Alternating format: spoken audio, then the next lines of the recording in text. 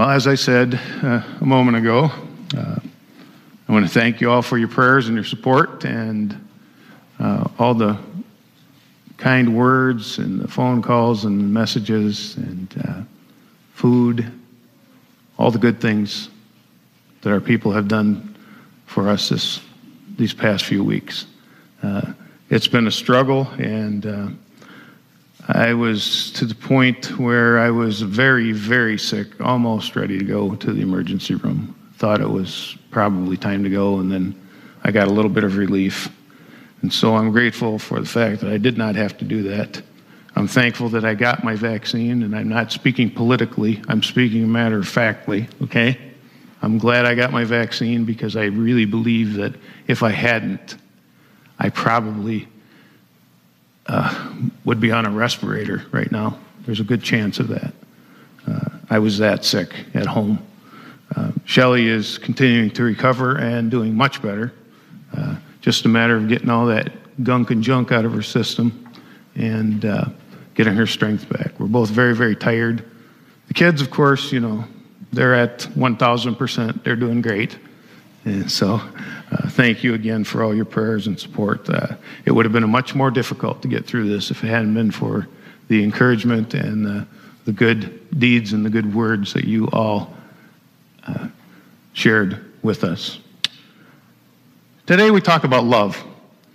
Several years ago there was a special that the Muppets and CeeLo Green did, and during that TV special they made a Christmas video called All I Need Is Love. Now the video was full of action and it was funny, of course, being the Muppets, and all the favorites showed up: Kermit and Fozzie, Miss Piggy, Gonzo, all the chickens, everybody was there. And they sang about all the Christmas presents that they could get, all the fancy toys and all the coolest technology. But really, the song captures the real message of Christmas, I think, because the Muppets didn't want all that stuff. They wanted for Christmas only one thing, and that was love. I'm sure that the writers, when they wrote this song, never set out to make any great theological statements or any religious remarks with this song, but they were right when they wrote that all we need truly is love. I'm sure that today, as we celebrate this second Sunday of Advent, and you'll notice that the order has moved around a little bit this year: peace, love, hope, joy. I did that for a reason. I saved peace for last because I believe that peace is something that we're lacking more than anything right now in this world and in this country. So we're going to save that for the last final week. But when Jesus came into the world, he came as a baby.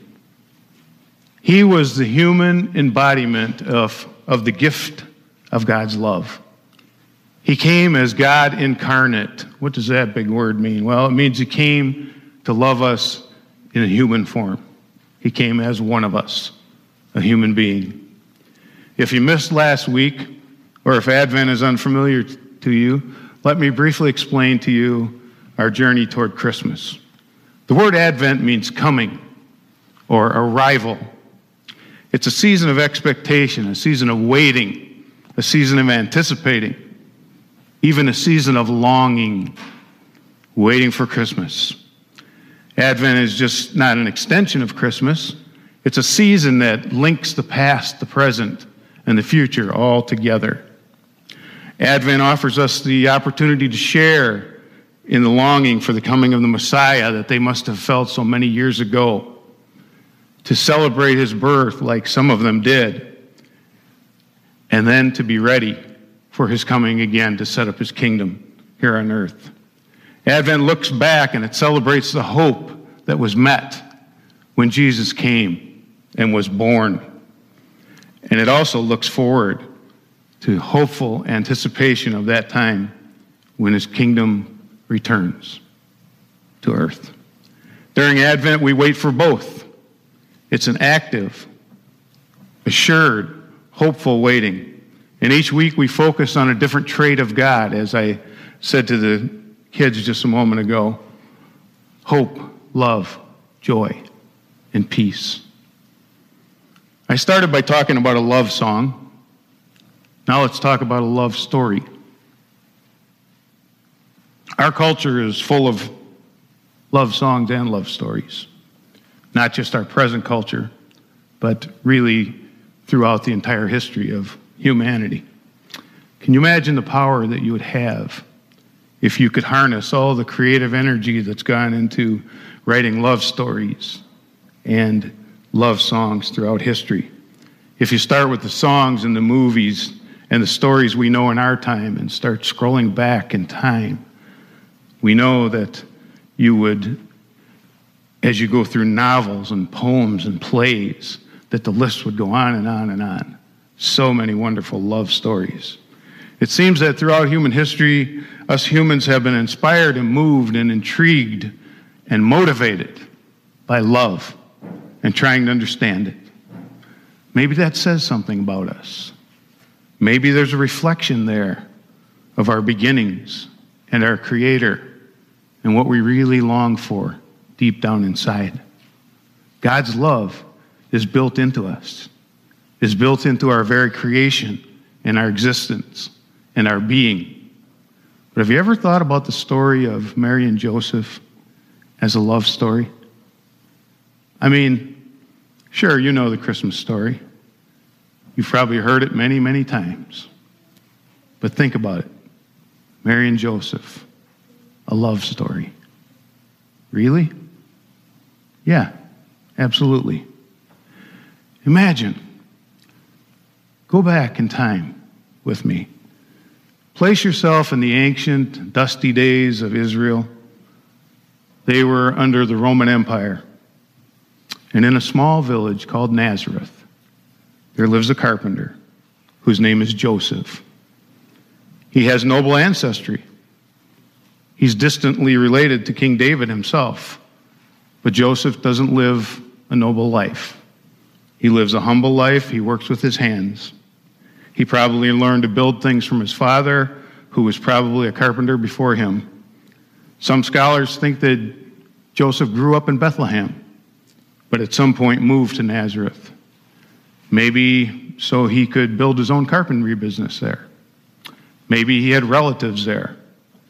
Maybe the town needed a new carpenter, a good carpenter. We don't know for sure, but we can speculate that Joseph had probably been working long enough to establish himself as an honorable and fair and hardworking man. That would have made him an eligible bachelor in those days, probably around 20 or 25 years old, who was ready to marry and start his own family. The younger girls of the village, or more likely their fathers, would have noticed Joseph.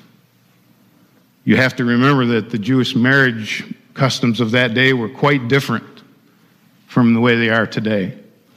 They followed clearly defined legal guidelines and took place in 3 stages. First, there was the contract that was signed, then there was the consummation of the marriage, and then there was the celebration. First, Mary's father would have gone to Joseph to propose marriage and to arrange the marriage. A cash price, like a dowry, would be set that Joseph would pay to Mary's family. Maybe along with some gifts and a contract would be signed. And at that point, Joseph and Mary would be considered to be married 100%. It was legal now. The paperwork was signed. He was her husband. She was his wife. Then they would get to know each other, more like the dating stage that we're used to. Mary would still live with her family, and then at some point in the future, maybe a year, maybe a little more, Joseph would lead a procession of his friends to Mary's house, where she would be waiting with a group of her friends. And then while everybody waited in the house, the couple would consummate their marriage. Then everybody would get together and have a marriage feast to celebrate. Now that's just a little bit different than what we're used to, isn't it? And it probably sounds pretty awkward to most of us. It sure does to me. You're probably also thinking, not very romantic. Yeah. Maybe it was. Maybe just because the culture and the traditions of that day looked different, that doesn't necessarily mean that there wasn't love between them. Maybe even a little romance. Who knows? Use your imagination with me. The Bible doesn't fill in all these details. But maybe Mary and Joseph's story went a little like this. Mary was younger than Joseph. She was probably a young teenager. In that day, that was marrying age for a woman. And her life's path would have depended greatly on her marriage and on her family life. So she would have known who Joseph was. Still young, rugged, strong. From the little bits we're told about Joseph, about how he responded when the angel spoke to him and so forth, we think that Joseph must have been an even-tempered, confident, and kind man. Maybe Mary even hinted, hey, Dad, you know Joseph the carpenter? Maybe Mary's mother said, hey, that Joseph is a good man. He's kind, he's honorable. He'd make a good husband for our Mary, wouldn't he? For his part, Joseph would have known the young girls of the village. Their fathers were his customers. So he would have built things for them, furniture, yokes for the ox, plows, shovels, wheels for their carts, all sorts of other things. And he would listen as he talked with these men about their families, and he knew who was kind and fair in business and in family and in social life in town. He knew everybody. And just maybe there were some local girls or families with their eye on Joseph as marriage material. Human hearts and emotions have always been the same, no matter how formal or how different the customs and the ways of the people were. Maybe Joseph said to his friends, have you seen Mary? She's a beauty. Mary might have said to her sister, I saw Joseph laughing with the little children who were watching him outside his workshop.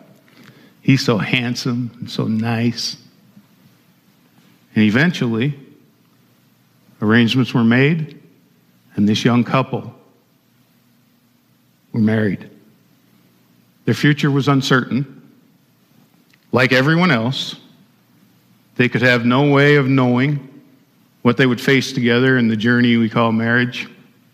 But excitement must have filled them as the papers were signed, and nervousness must have followed. What are we getting into? Who exactly is this person I'll spend the rest of my life with? Those of us who are married or have been married can relate to that. Joseph probably made some small gifts for his new wife, maybe a small box with a metal clasp where she could keep her little things that were near to her heart and important to her.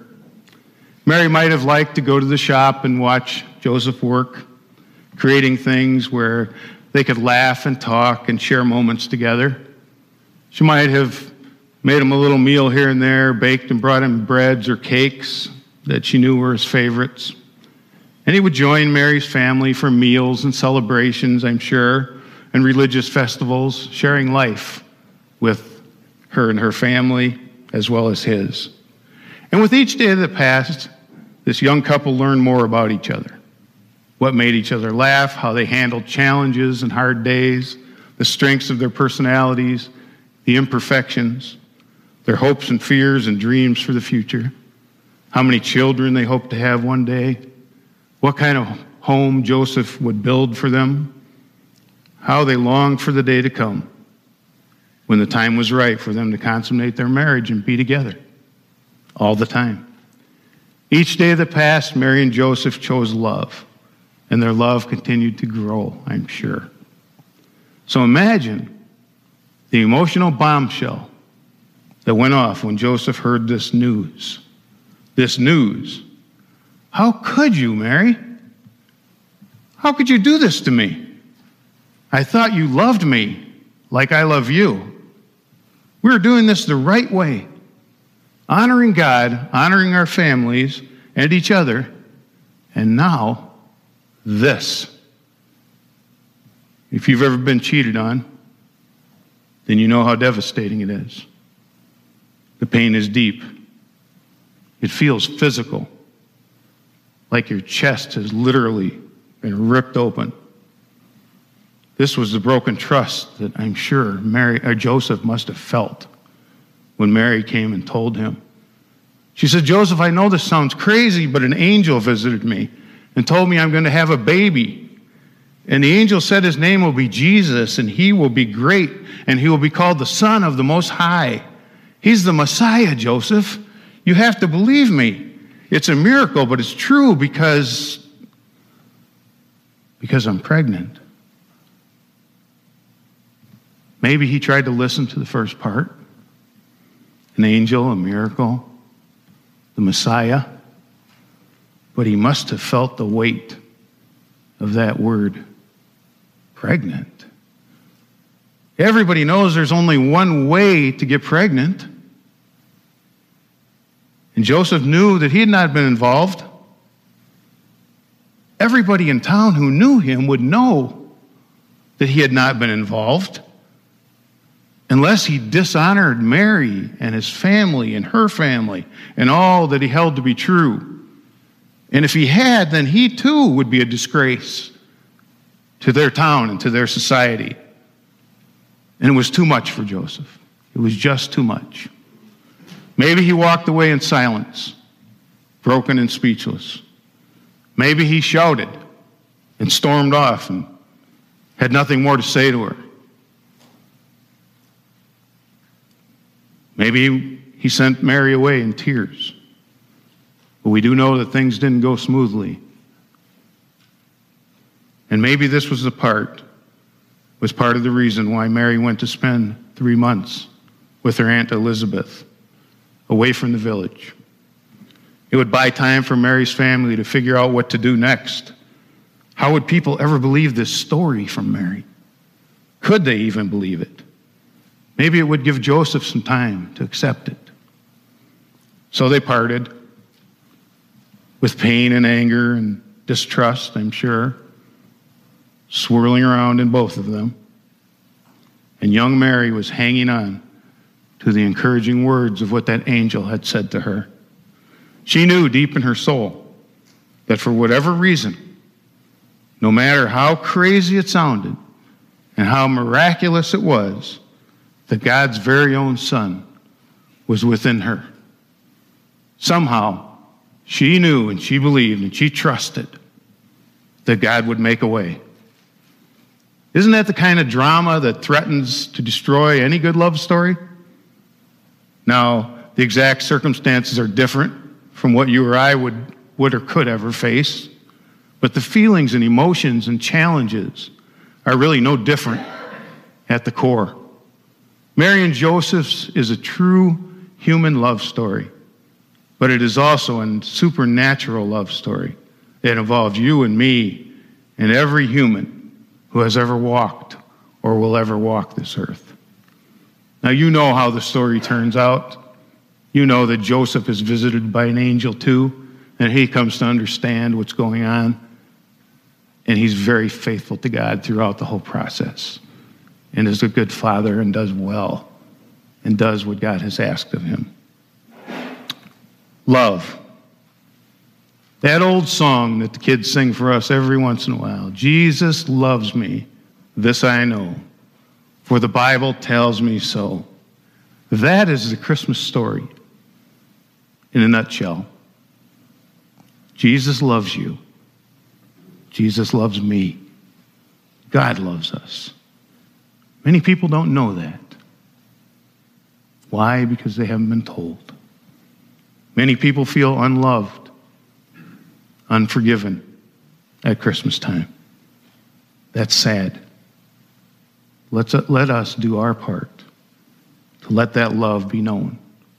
This Advent season, this Christmas, and beyond. Amen.